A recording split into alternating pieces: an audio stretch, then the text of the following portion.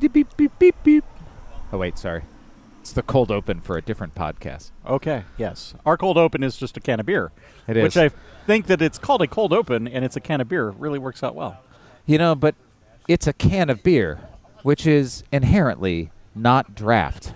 I know, and that is a problem. But the pouring of just like a draft tap, like that doesn't quite work as well. I don't know. I think what we should do is try to get one of our friends at a brewery to let us record the sound of a beer being poured. That would do it. We'll mic it up, 6-7 mics. Like a serious engineering effort. It will be the most perfect recording of a beer being poured. Exactly. In history. Perfect. So, get started then.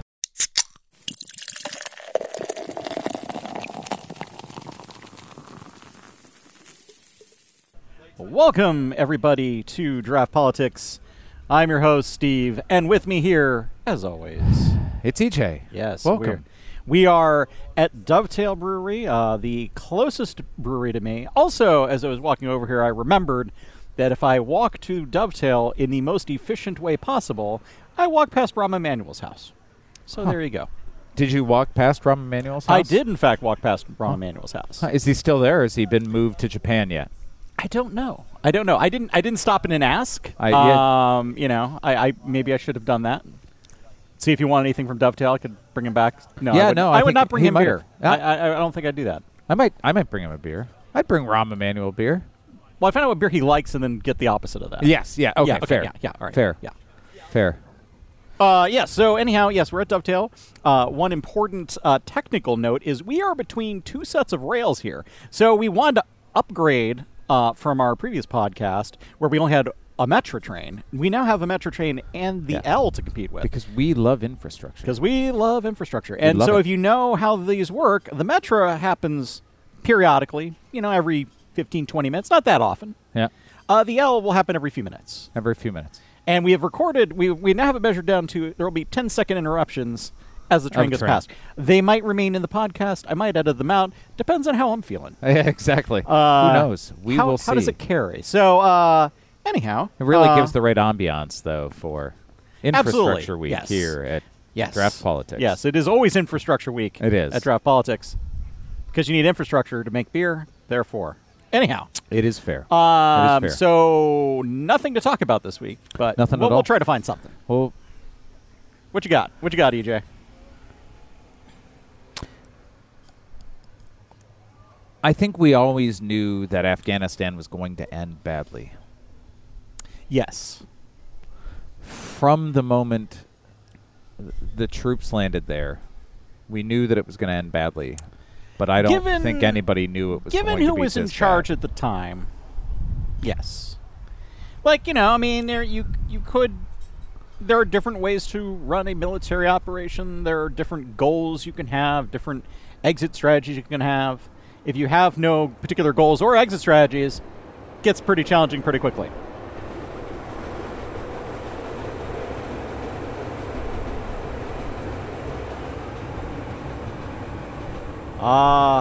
The sweet, sweet sounds of the Brown Line, everybody. Heading south. Doors open on the right at Damon. That's right. So, yeah, I kind of jumped to the conclusion there, but, in the last week, we've seen Afghanistan go from an American-supported government. I won't say anything, sort of judging the government, who knows how good or bad it actually was, though objectively better to the one that's in place now. The one we were renting, yes. Shocking, really, I think, to see, 3 weeks ago as, troops started to get out of there and Biden was really pushing to get everyone out, all the troops out. There was sort of this, oh, well, yes, we know the Taliban's taken some territory, but it would take a year and a half for them to take the whole country. And the problem is they were talking about the time in pandemic time. So a year and a half was actually about a week. Yeah. 5 days. 5 days. I think it's important to take a little bit of a step back from what's happened over the last few days. Yeah. and talk about how we got here in the first place. Because, this has been happening for 20 years, and I will give the very distilled version of this, right? We invaded, of course. The decision was made to stay, to nation build. Meanwhile, we also went to Iraq, so that's a distraction. We get through to Obama's time. We have the surge, where we send in more troops as an attempt to kind of retake the country to an extent, to root out al-Qaeda elements that had reconvened. That's probably not the right word. Like, it's like they were just like in a meeting and they just showed up there. Guys, we were anyhow just going out for lunch. We didn't know the country was going to get invaded while we were. Oh, you invaded. But we're going to just take the conference room back. We didn't bring you anything. Yeah. We did. We brought him a lot of weapons and gear. Yes. And so then we get into Trump's administration, and he draws down troops throughout his administration and makes a deal with the Taliban that goes something like this. We're leaving. We're going to leave by May, and if you don't, and just don't shoot at us, is the deal. It's basically like, we're going, so since we're going, don't shoot at our troops. You can shoot at the Afghans. That's cool. Yeah. Take whatever territory you want from them, but just don't shoot at our guys, which, okay. But so then Biden gets into office in January, and now he's in the situation where we don't really have enough troops to fight any sort of real war with the Taliban in the country. And he's got a commitment that has been made in his honor to get out by May, which he then extends to August, which the Taliban seem to have largely accepted, was because getting him out by May was completely impossible. And now that they're pulling out now, we also recognize getting out by the end of August was also completely impossible.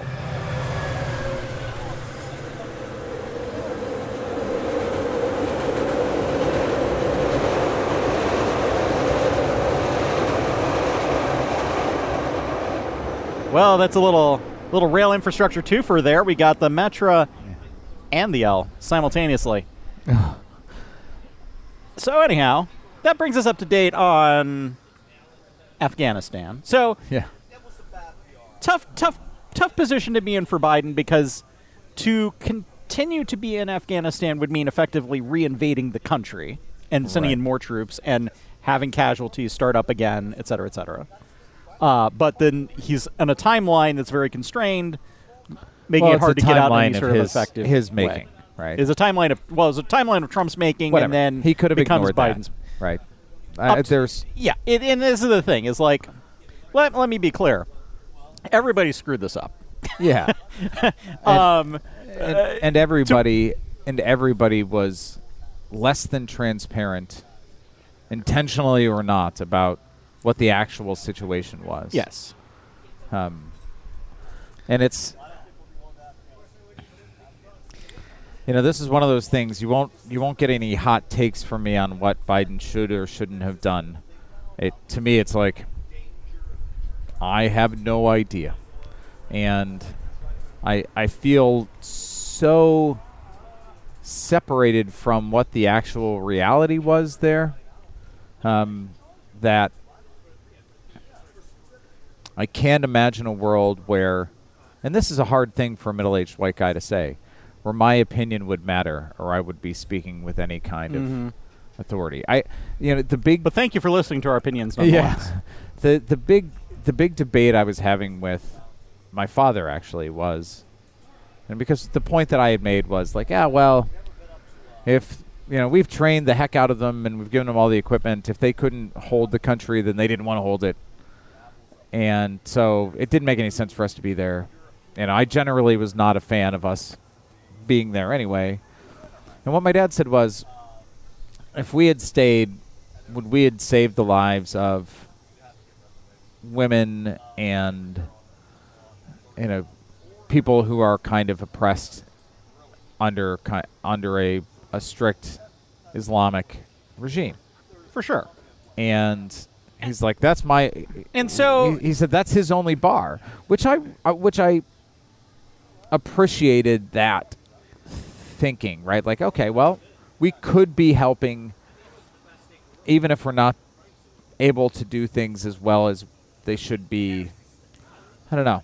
Well, I think it's like if your take is we should never have left the country literally ever, and that there was a human rights reason to be there and we should have stayed there, and it was worth a cost in terms of our soldiers' lives and in terms of the lives of the Afghans who would be fighting along with us nominally, and in terms of the overall cost of all of that, I think that's a reasonable position to have. I don't agree with it. Yeah. But I get that one. It's the one where it's like, well, we just needed to be there for N number of years that we don't know to make it a little bit better before we go. Because that's what's been happening since for 18 years. At least Obama's administration, probably Bush's, Yeah. where it's like, well, if we just do this, this, and this, we can get out. Oh, well, if we just do this, this, and this, we can get out. Just need a lawyer Jurger. Yeah. That's all we need. Lawyer Jurger. Then we can leave. Right. Problem solved. Yeah. No. No. So, and so I tend to throw more of the blame for this. And once again, is my opinion of who gets the blame really that important? Probably not. But it goes towards the first three presidents involved in this, not the one who ends up with a time to go and you don't have enough troops there to stay. Yeah. And so a bit of a devil's dilemma for him. And it frustrates me to see people who are like, who are nominally Trump supporters who are saying this is Biden's fault. Like, well, I mean, let's be clear. Trump wanted to have the troops pulled out once he lost the election. Yeah. I did like Mike Pompeo saying like, well, the Taliban is terrible. You never should have let them, and then just pictures of him with the Taliban guy. Oh yeah. And when we're negotiating with them, the Afghan government was not involved in that in any way. We cut them out. Right. So, it's just like Biden's left holding the hot potato. Yeah. Just as with Vietnam, it's like same kind of thing. It's like a bunch of bad decisions are made by a bunch of presidents. One guy has to be the one.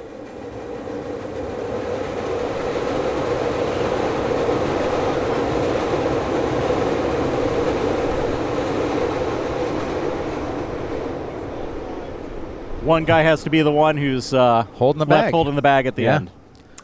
So, so two interesting things I'll say here is that. Well, I'll judge if they're interesting. Go on. Fine. Things that I find interesting. Our audience will judge it. Let's see. Exactly. Is the PR mode that the Taliban's in. Sort of. Oh, sure, we're going to let people go and, whatnot. They're clearly feeling pressure to not be as, at least for the next couple of weeks, not be as standoffish to everybody, while at the same time not admitting that they're going to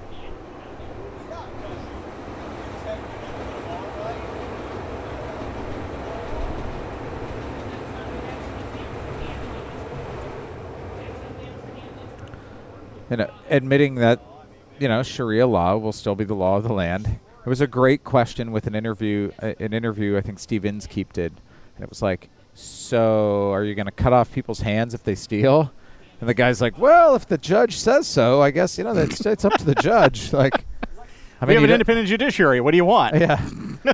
I mean, you don't have to let them do that. Yeah. And so I found that I found that whole PR campaign very and I do wonder if so some of it is obviously like the eyes of the world are on this right now, and so there's at least some incentive for them to play nice on that level. The other thing is, they've just cut deals. Like, the reason why it only took them 5 days to take the country is they had cut a bunch of deals to, get people to basically give up all the provincial capitals or whatever so they could just mow right through and they were good to go. So are there people who have been in the system over the last 20 years who would like to protect women's rights, et cetera, that they're still trying to be having a good compromise with? And I think ultimately if we come back in 5 years, we're going to find out that all of this was bullshit. But I think that's likely. But for now, we'll see. But hey, the Afghan people, they're still trying to pull people out. There are still embassies, again, nominally at the airport, props to the British ambassador who did not leave.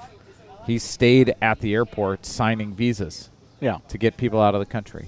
The Afghan people are protesting, which is amazing, and the former vice president is fighting back. So they've recaptured some territory, while the current president is in Dubai with evidently a big pile of cash, which really is the right which really just that's the right way to show that, because that's what the whole thing was for so many people. Go into Afghanistan for a while, leave with a pile of cash. Yeah. Pile of cash. I mean, that's theory. the thing is, like, we came in with, and the government was sort of corrupt to start with. We didn't really do much to fix that. We also piled a bunch of cash in there. So, like, there was all the talk of the Afghan soldiers were not getting paid. Well, somebody was getting that money, and so yeah. So, kids, this is why you don't start wars. Just saying. I mean, if you're sometimes wars are invading necessary, but this is why you avoid them to the extent that you can. So, speaking of something, bipartisan infrastructure bill. Speaking of our train interruptions, yes. So, I would like to do a bit of a mea culpa, because in previous podcasts I was very skeptical about a framework turning into an actual bill, and yet somehow a bill has formed with actual, like, specific things in it, signed off on by the Senate, and so clearly this has passed. It's passed the Senate. The Senate. Oh, it hasn't passed. Not gotten a vote in the House. Not gotten a vote in the House. So, really interesting. I mean, really fascinating stuff about the negotiation. It felt like the 1980s or 90s again, right? So, like, all of the negotiations in the Senate that got to a bill that was like $560 million in new spending. $1 billion in new spending. Wait, because it's $1 trillion. We're talking trillions. Trillions and hundreds of billions. I can't even. Lots of big money. Numbers. It's all over 10 years. So there were some, like, speeches. They pass it. Like 16 Republicans vote for it or something like that. Great. They immediately moved to pass the budget, the $3.5 trillion budget framework, completely partisan lines.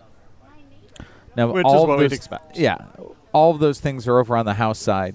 And there is this now tension about, and the House is on recess until next week, some tension about. Because it's not like there's anything important to get work done on, but But the tension is about whether or not they're going to vote on them separately. So, there are people in the Democratic Party who say, we're not going to allow a vote. We're not going to pass the $1 trillion package unless we pass the $3.5 trillion budget framework at the same time. And which is going to go through the process everybody learned about last year, reconciliation. Nobody knew about it before. And then I think there are like 9 Democrats who are saying, no, we're not going to pass the $3.5 trillion one unless you do the $1 trillion one first.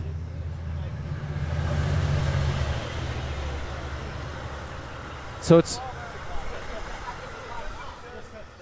it's a really interesting time for Nancy Pelosi, who's got to try to navigate these, a thin majority. I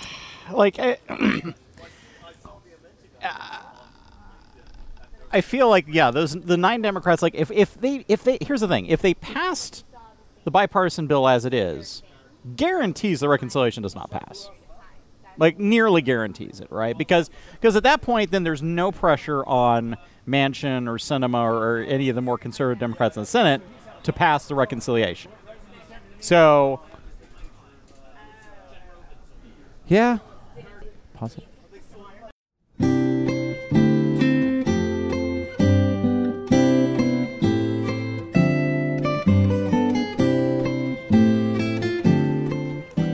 The $1 trillion budget already passed the Senate.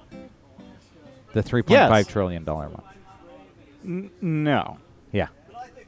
No, it didn't. Not really. The framework did. The deal did not. fine. So there is an agreement to say there will be $3.5 billion spent, but we don't have the specific details. Okay, yeah, that's fair. Yeah. It will.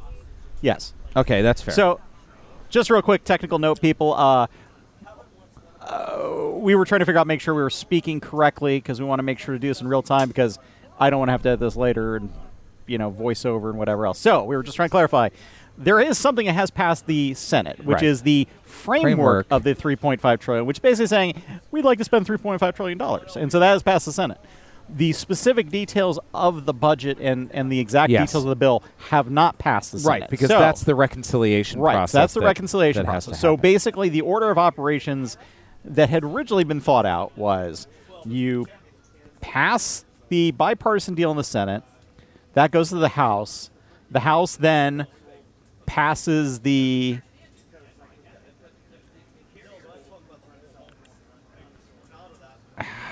I'm so confused by this now. Right. Well, I mean, once the like basically both bills have to end up passed. Right. So, but once the $3.5 trillion framework is approved by the House, then that's the framework, right? And the details need to be worked out. I think you lose leverage either way, about exactly what's in there as soon as they're passed. But basically the House's hostage is the bipartisan deal. Right. So what has to happen is then they would create the reconciliation bill, which would go to the Senate. When the Senate passes so basically, roughly simultaneously, the Senate passes the reconciliation bill and the House passes the bipartisan deal, and they both go to Biden, and they're both signed, and birds sing and trains run by. It'll be a singing couple months. The praises of Biden. Funny story about that. This week has been State Fair in Illinois. Everybody loves a good State Fair. Nothing like a butter cow. And they have Democrat Day and Republican Day, and electeds go down and whatnot. Tammy Duckworth, Governor's Day. The Democratic Day is Governor's Day. Right. So yes, but anyhow, go on. Duckworth speaking, and Senator Duckworth, and a train goes roaring by, and she has to pause her speech for minutes. And I guess it got awkward, and then she just picked back up and started talking about infrastructure. Right. So nice work. Nice work. I know the feeling. Yeah, I know. Yes. I feel just like Tammy Duckworth. Senator Duckworth, we're channeling your spirit here. We're Anyhow, trying. I'm going to get us beers. Yes, I think you should get us beers. Let me look at what the beer list has on it.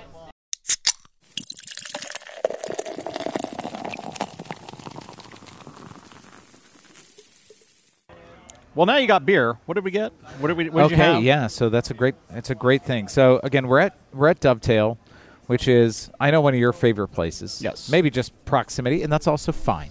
It is both proximity and also the best lager I have generally consumed. Yes. So German style beers here. Yeah, they're all about the German style, very traditional styles of brewing. And actually, I've really appreciated that we've done German style a couple of times already, that we've been able to be outside, because some of the best outside places are the German style. So after Metropolitan here, I had a lager already, and it was, just delicious. It's 86 degrees outside. I rode my bike over here, so to park your bike and rock up and get a beautiful cold crisp lager. Yeah. I have to say, over time, lagers have become my go-to. I'm just there's just something they're crisp and tasty, and you can pretty much have them any time of year. I think they're a little more of a summer beer than winter beer, but but then you go with the Vienna lager they have here, which is more autumnal vibe to it. But and they just do it so well, right? Yeah. You got to think, if you're going to do German style beers, you can't even open the doors without a lager that people just think about. It's got to be good, right? It's got to be good. As soon as it gets a certain temperature, somebody's like, I would like that Dovetail lager. That's it. Yeah, so, and you're not going to get the pumpkin rice crispy themed beer here. That's not what they do here. They do very traditional styles of beer, and they do them very well. Yeah, and so my this beer is a pumpkin rice crispy Kolsch. No. I did switch to the Kolsch now. Which I would try if they had it, because it's probably pretty good. It's probably pretty good, yeah. No. And the Kolsch is also also excellent. Yes, and I started with what have you got? I started with the Dovetail lager, and they have actually 3 lagers. They have the standard lager, they have the Hell's lager, which is a little lighter, and the Vienna lager, which is a little darker. And then this is their Hefeweiss. It's a beautiful representation of Hefeweiss. Got that nice little banana vibe to the yeast in there. It really is nice. gorgeous. And remember, in German, Helles just means light. So, well, that would explain it. The opposite of dunkel, which is dark. Well, I've learned something.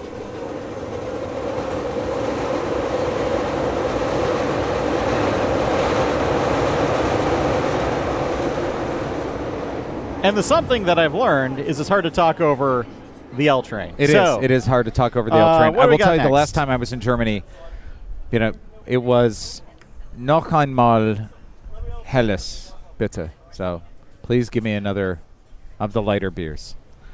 Anyway. I just point and grunt, and it usually works out okay. I mean, that's probably what it sounded like anyway. Dark. Yeah. So the ninjas. Can we talk about the ninjas? Let's talk about the ninjas. What do you got to say about the ninjas, single sir? ninjas? Ninja, right. It's the ninja. Ninja. So we're talking about Arizona. We're talking about Maricopa County. We're talking about looking for bamboo fibers inside of ballots. The Ninja report is supposed to drop any day now. Any day. And I'm sure it will be a deeply well thought out, fact-based analysis. So you've got all of this other activity going on around it. So we've got lawsuits that they keep losing that say you've got to release information about who's funding it, audit procedures, like how everything's going. You've got to inject transparency into the process. Basic protections of democracy kind of things. You've got the county suing the Senate in Arizona for the money it will take to replace all the voting machines, which they can no longer use because the chain of custody was broken. Right. In the voting machine. Right. Because, for all they know, those voting machines were delivered to T-Mobile, and they're now completely compromised. So they would probably have been better off at T-Mobile than where they are. That's saying a lot. Go on. I think the MyPillow guy had access to them for a while. I don't even want to start talking about Mike Lindell, but MyPillow guy. The Secretary of State, Katie Hobbs, who's also going to run for governor, it looks like, has released a statement, so sort of pre-release, saying this whole thing is going to be bullshit. Just be ready for it, and here are all the reasons why.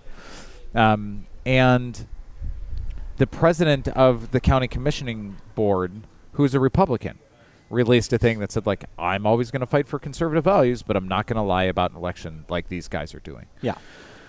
I'm sure Fox News will cover that statement in detail.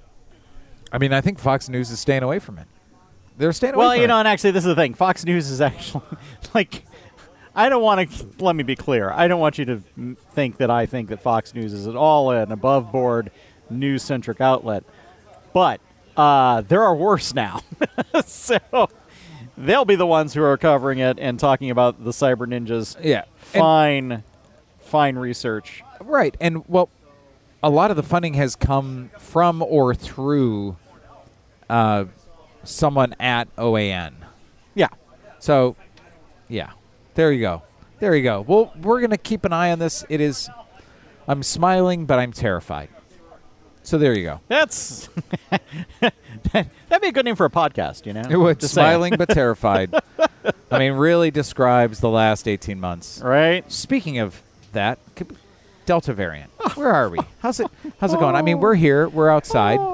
Yeah. So we're I will say outside. That is one nice thing is that if we're gonna have a surge in COVID, doing it when it's summertime in Chicago, we can be outside and avoid sort of the riskier scenarios is very helpful.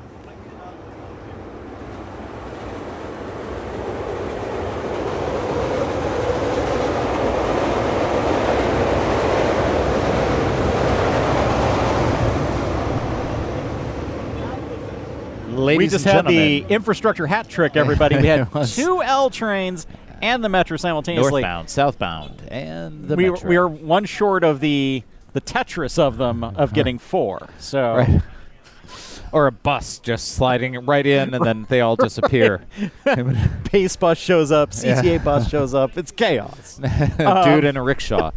So anyhow, what was I talking about? Viruses, Delta. It's nice to be able to be outside. Yes, it's nice to be able to be outside. We have, as of today, we are now back under a mandatory mask ordinance in Chicago. If you're indoors, you're required to wear a mask. If you're vaccinated or not. Vaccinated or not.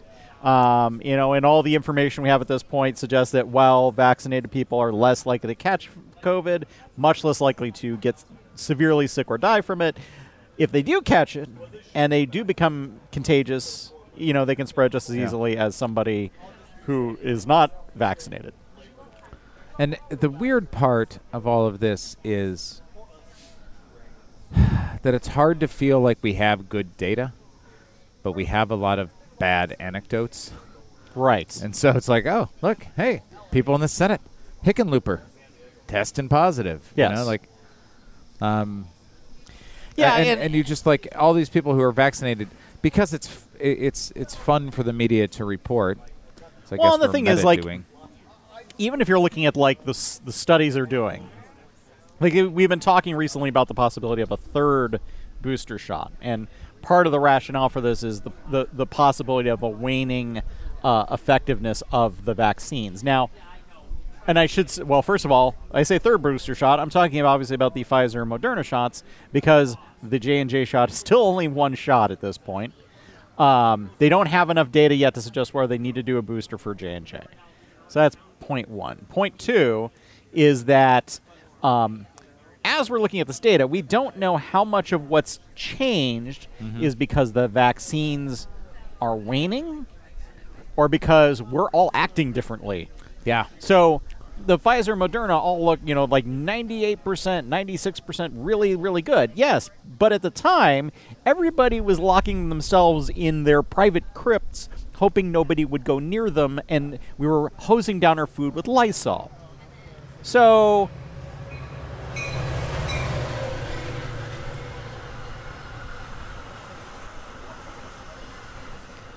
trying to measure efficacy at that point versus right now where we're all tired of wearing masks, we're all tired of social distancing, where we're more often hanging out with people who are not in our own households.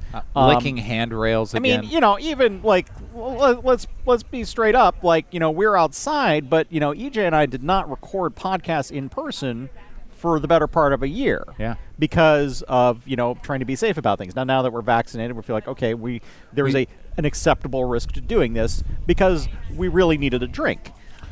We did one in-person podcast, and that was at your house. And yes. We were sitting comically far away. Yes, we were. At a table. Extending the cables as far as they could go to the recording device. And, yeah. And it was delightful. But it was delightful being that far away from you. I agree.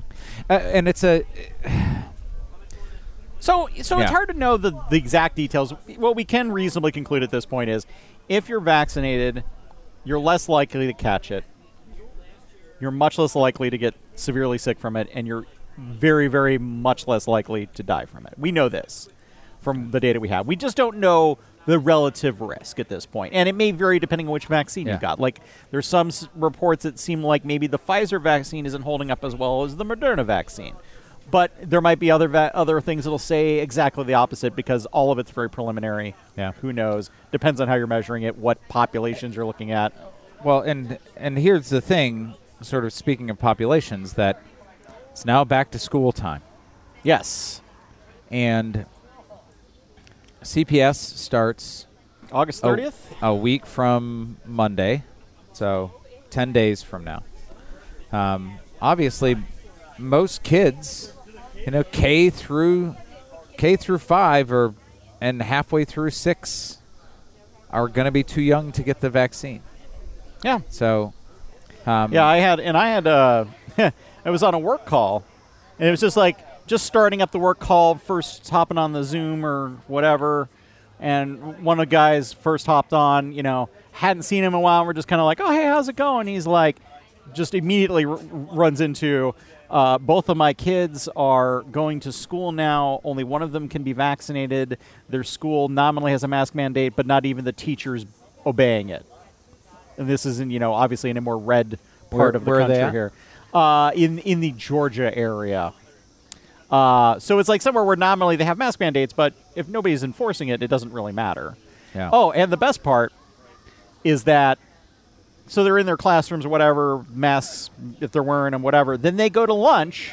They all crowd into the same lunchroom they've always been crowding into, and nobody can wear masks when you're having lunch, and it's a bunch of different classes in there. Like, hi, that totally blows up any other attempt to protect people that you would have otherwise done. So this is the thing that is, to me, the scariest part about all of this, that nobody is in charge. In some states, you've got, from the governor on down, the federal government is only giving guidelines. In some states, the governor and kind of on down are saying we want to do one thing, and you've got some alignment. In other states, the governor is saying one thing, school boards are saying the other. DeSantis is threatening administrators and teachers' pay. In Texas, you've got school boards that are trying to exploit loopholes to try to have a mask mandate by putting it in the dress code. It's craziness. And what you don't hear from is any medical professional in any of those situations.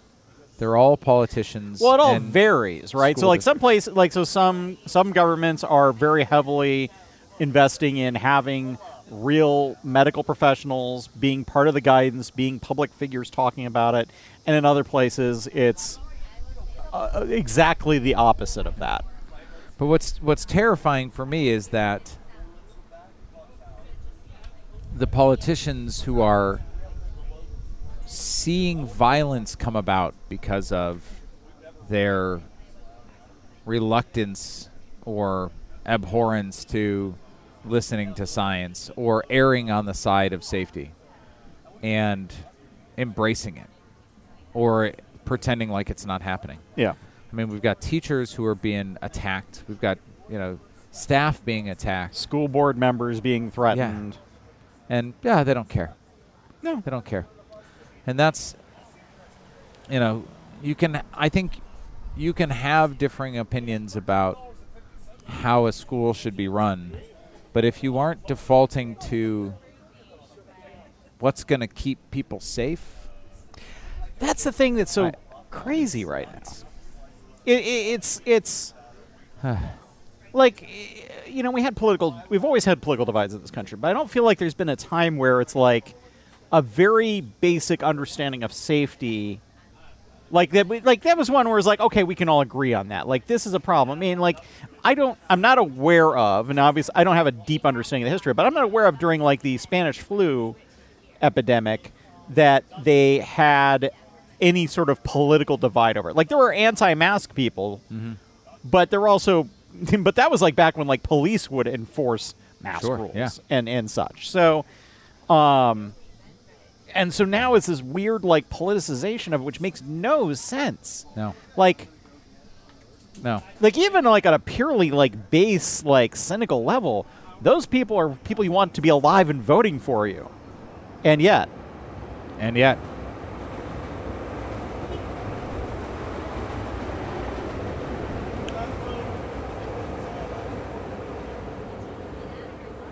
Doors open on the left at Irving Park. It really is baffling to me. It is baffling to me. And, some governors have come out and said, hey, actually, guys, could you please wear masks? I think we should wear masks, even Republican ones. And it is it's disheartening. Not affecting your freedom to wear a mask. So let's talk about governors, because we've had some interesting... Oh, we didn't talk about Lollapalooza. We should mention that real quick. So Lollapalooza, though many of us were like, that's going to be a super spreader event, it's going to be a total hot mess, there was of the 300 to 400,000 attendees, 200 got COVID that might have picked it up there, but might not have. I mean... So we're fine. You want to have an outdoor festival with a bunch of people who are vaccinated, Okay, fine. I'm having trouble reconciling, however, the continued upward trajectory of positivity rates in the city with It is apparently the unrelated. statement that apparently. So how's Like, I don't get the sense, like- how's our contact tracing infrastructure? Well, I mean, as far as it goes, like, I don't trust Lightfoot on this, but I do trust what's her name? The Allison Arbery? yes. I trust her take on it, and because like even when they were talking about Lollapalooza, like it's very clear she was like, I'm not sure this is a good idea, but she didn't really say it out loud. But like she's been very affirmative that this is not it was not a super spreader event, et cetera, et cetera. It's just a minor spreader event. Well, and I guess that's good because this weekend is Air and Water Show reimagined.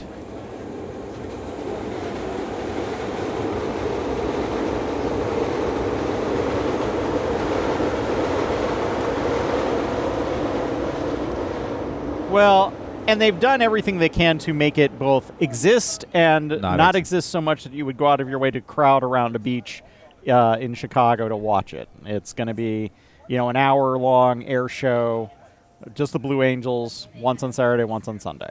That's it. And I'm going to go down and see it tomorrow. Yeah. But I'm not going to like make a big thing of it. Can't see it from your deck? I can see part of it, I suspect. But it's like I won't have as good a view. So I'm just going to like ride my bike down or walk down and watch from the park. Because you see, at air shows, they have a show center. And the show center at the Air and Water Show is North Ave. And the show center is not my deck. It's not your deck. There you go. Yeah, right. All right. So, governors. Cuomo. Yeah, you want to go east to west? Let's go east to west. Cuomo gone. Cuomo out. Cuomo out. I'm kind of surprised, honestly. Like, I figured he was just going to... He was just going to hang white on. knuckle that, and I think it came to the point that it was like very clear. It's like with Nixon. It was very clear he was going to be impeached anyhow. So, oh well, time to go. He's been dogged for quite some time about charges of misogyny and the general atmosphere inside of the governor's office and whatnot. And Letitia James, the Attorney General of New York, launched an investigation. And the report came out, and it was... extensive. Yeah. But the best way I could describe it is, whoo boy. Yes. Like, I was reading through parts of it, and just like, wow. Yeah.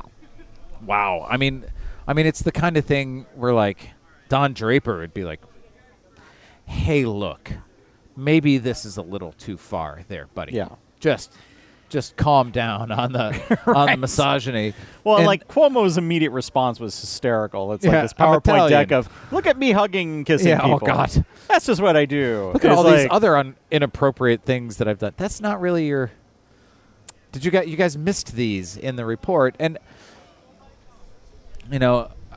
I thought he was going to stick it out until the point where Joe Biden was like, he needs to resign.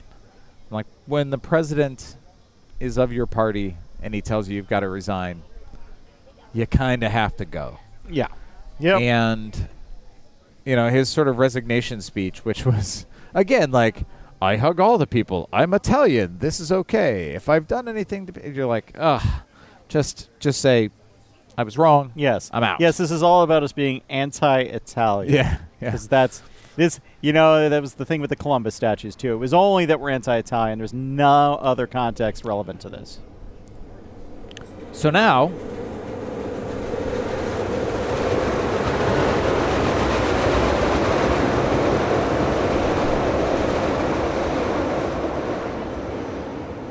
doors open up on the right at Montrose. And so now there's going to be a new governor. So actually, let me say this thing.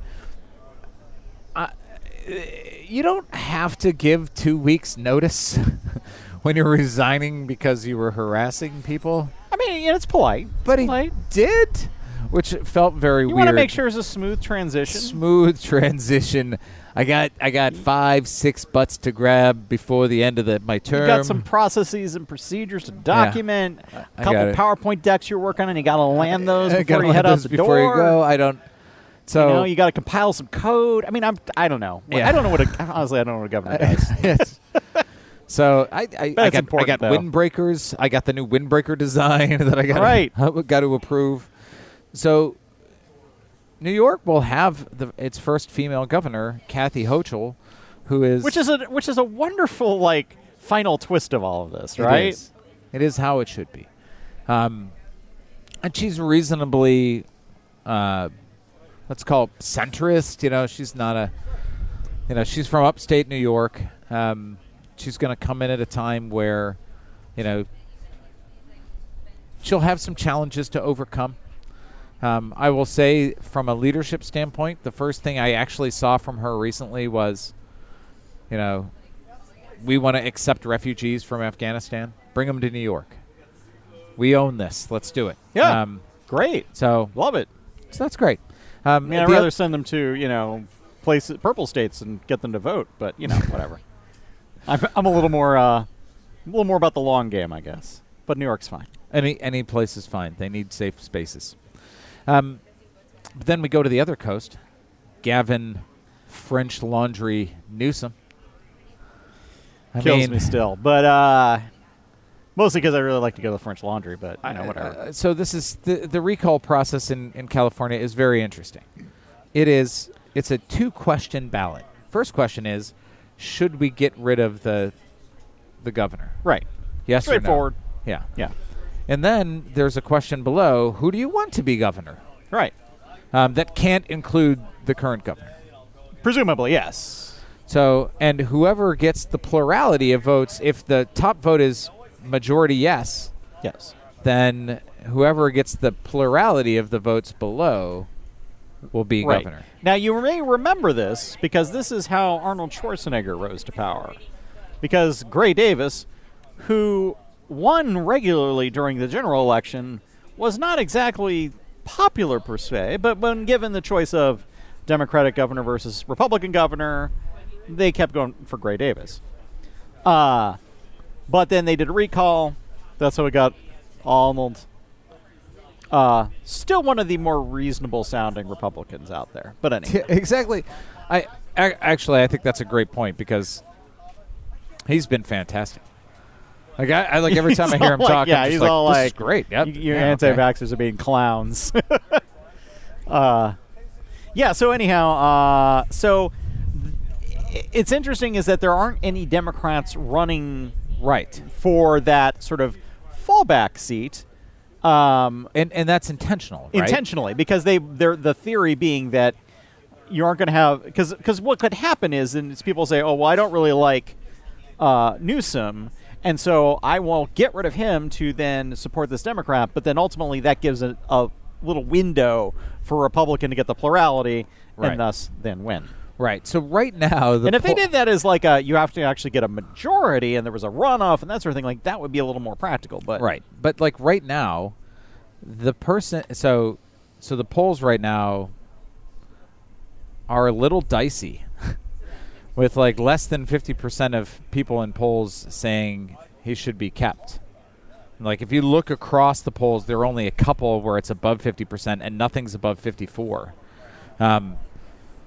Which is scary because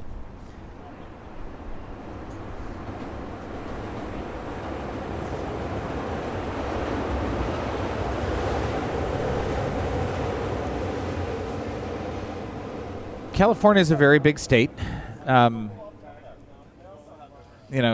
The samples of people in these polls are not large.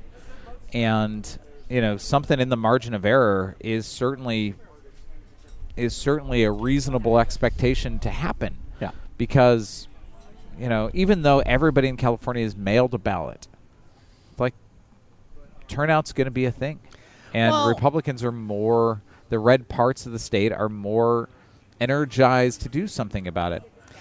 And the other thing is that I think that it's easier to drive something as a anti-whatever. Yeah. I just want to tear this down. I don't like this thing. I want to get rid of this thing. It's very easy to say, in a vacuum, I don't like this governor. I want to get rid of him. It's just that then the vacuum is now opened, and now this other question is going to decide who fills it, and that's a whole other hot mess. Yeah, and the candidate who's in the lead right now, again, if you start looking at averages, is Elder. I don't know anything about the candidates. I got to be honest with you. Don't know anything about them. But with 19%. Yeah. So that doesn't feel and so democratic. How messed up would that be that a guy who won with a majority gets kicked out of office because people decide they don't like him all of a sudden? Granted, he earned it, but then is replaced with somebody who's maybe getting 20% of the vote. Yeah. Like, is that democratic? It feels weird, I'm man. going to go with no. But it's scary times. Scary times. So if you live in California and you're listening to us, rate us luck. on iTunes. And then Now, when does the recall actually happen? that is a great Because question. what I'm wondering is, when does it happen relative to redistricting?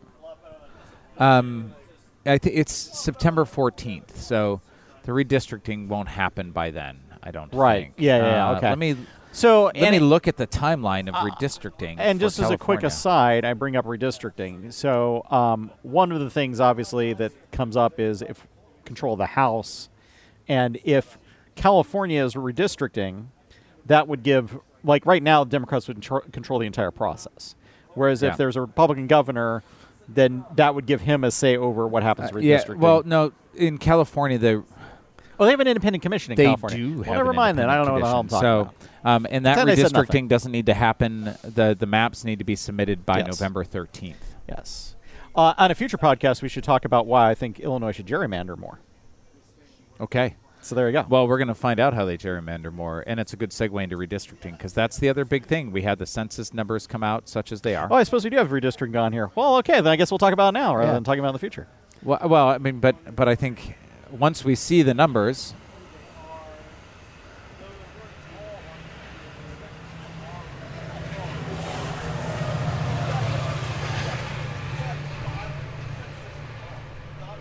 If you're not in Chicago, one of the things you may not know is that the Metra trains have engines always on the north side. So sometimes they're pulling the train, sometimes they're pushing the train. Right, because they all start downtown. Yeah. And so downtown, they're pulling the train. It can sneak up on you But going if back they're from the coming suburbs. south. Right, you're like, oh, that's very quiet. And then suddenly like, oh, yeah, okay. And Also, most of them are diesel-powered engines, except for the South Shore train, which is electric. There you go. The more you know. the more you know. And the L is entirely electric. Yeah. And much louder somehow. So Crappier tracks, I think. we've just gotten the census numbers. I don't know how much you've dug into them in your spare time. I haven't dug into them. I got the broad outlines of it, but some really interesting things there about Chicago and the country overall. I think that the sort of top lines that I've seen from other people that are better takes than I could have is that the country is getting less white and more urban, which scares the shit out of every Republican strategist, I'm sure. right. And now that we have those numbers, redistricting is going to begin in earnest. Yeah. All over And the country. that may be of some benefit when like court challenges come up around this of saying this isn't actually representative of the actual demographics of wherever because it's favoring more rural power versus urban power, and that's not the way the numbers have actually panned out. And I guess I have one question for you to start. Yes. And then I want to talk just a little bit about the reality of campaigning in this time. Okay. Because I'm always trying to make people feel empathetic or sympathetic towards people running campaigns. But how do you feel about gerrymandering in Illinois? Well, yes. So I somewhat got ahead of this apparently, but no, I think that you need to look at it as a national thing, and I think that what I would like to see is national level reform that leads to independent district commissions across the board. Yeah. So everywhere there's and there's various ways it's talked about, like having, former judges, whatever, but basically having something that is reasonably objective as much as we can, trying to draw out districts that are fairly representative. And this is good in several ways. One is it ensures that districts are more competitive. Yep. And it ensures just generally that things are more representative across the board. That said, if we've got states that are consciously gerrymandering one direction, then the states where there's the political winds are blowing the other direction should respond by gerrymandering just as severely. Yeah. Yeah, it's a.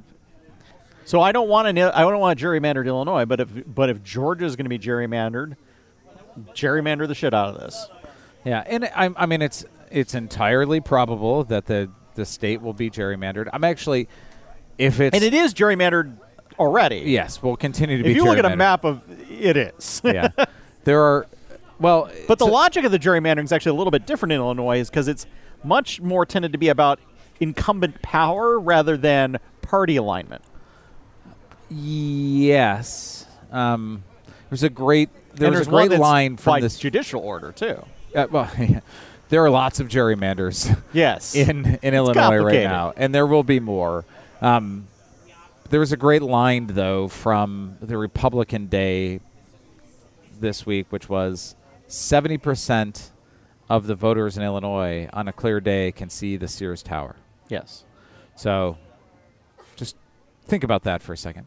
I think there is one sort of essentially Hispanic district. So yes. there is and that's where I live. Tui Garcia is our rep. And this was gerrymandered by court order.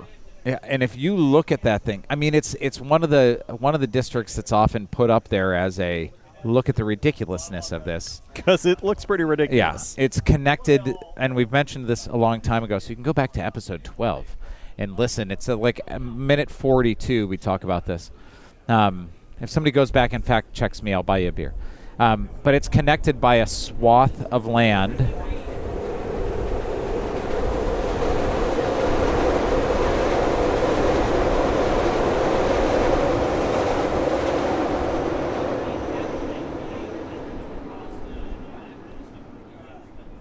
Sorry, it's connected by, I said swath, but what I really meant was spit of land. It's like Pac-Man's having a really bad day. Well, how it's connected between the north and the south sides is like across a freeway where nobody lives. Right. It's amazing. So I think there's a lot of speculation right now that, and I had some great conversations about this because we're having political meetings again in person, that there's going to be a second. The redistricting is going to have 2 Hispanic districts, which makes sense. Which sounds good to me. Which sounds great. And the thing that I was saying is that I'm talking to candidates already, right? Like candidates who want to run. There are people who are like, yeah, I've got a good shot unless I'm redistricted.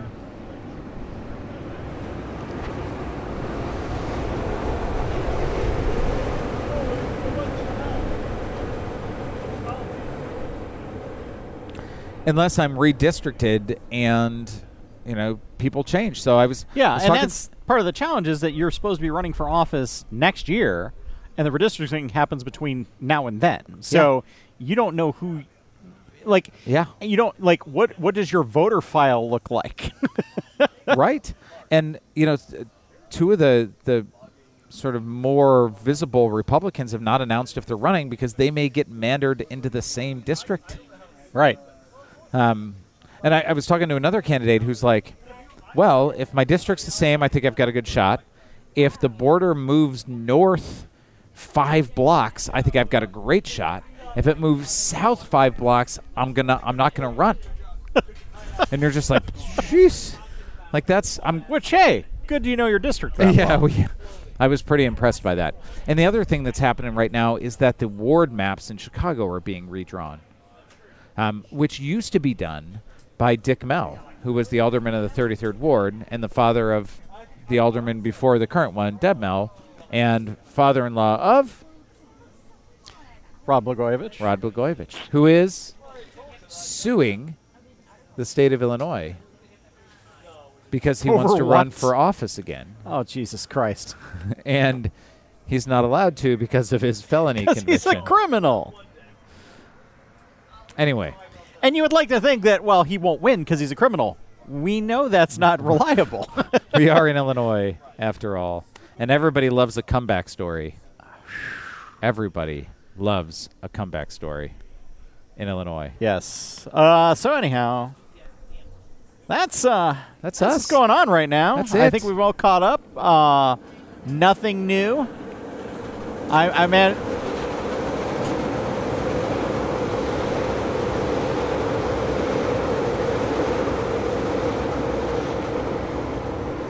I hope that you have enjoyed the sweet sounds of infrastructure around us. Perhaps for our next podcast, we should record somewhere that is not in proximity to rail traffic. Yeah, if you need me, I'll be Googling closest brewery to O'Hare. Right. One final thing that I want to leave leave us. O'Hare would just go do tiki and go to Halakihiki. Yeah, nice. The one final thing I want to say to our Norwegian audience, somebody who joined us on a podcast in the past from Norway, a fellow named Ula. He was a colleague of mine. He's just left for a new job. So, Ula, if you're listening, good luck. Good hunting in the new area. And we're going to miss you there. So, with that, thanks, everybody. It's the last train.